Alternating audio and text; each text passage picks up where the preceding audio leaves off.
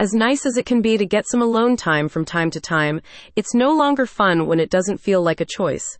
Aging is a lonely process for so many, despite it being perhaps the most important time in your life to have social interactions. Your health and mental well-being actually depend on it. But what can you do about it? In Senior Healthcare Hub's latest guide, they explain the importance of a rich social life for improving the mental health and life quality of seniors. It covers subjects like community involvement, meaningful interactions, and how to overcome social anxiety, setting you up for more positive socializing experiences. With age, many natural meeting points diminish, one of the most important being your workplace. After all, most of your social interactions happen at work for a major part of your adult life, and when you retire, that's just ripped away from you. This is a common problem among older people.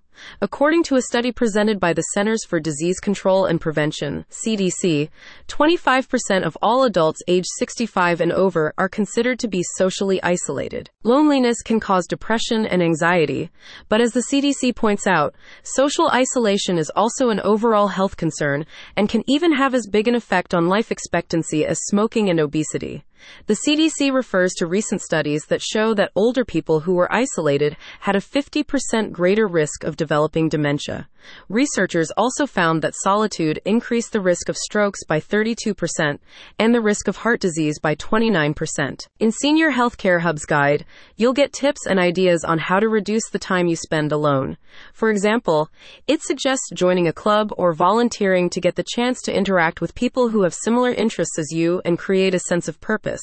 If you, like many seniors, have difficulties leaving your homes due to disabilities, the guide suggests online platforms that allow for sharing experiences and hardships remotely. Further, the guide gives insights into the chemical reactions triggered by physical touch and the sense of belonging, exemplifying the body's physical response to social interactions.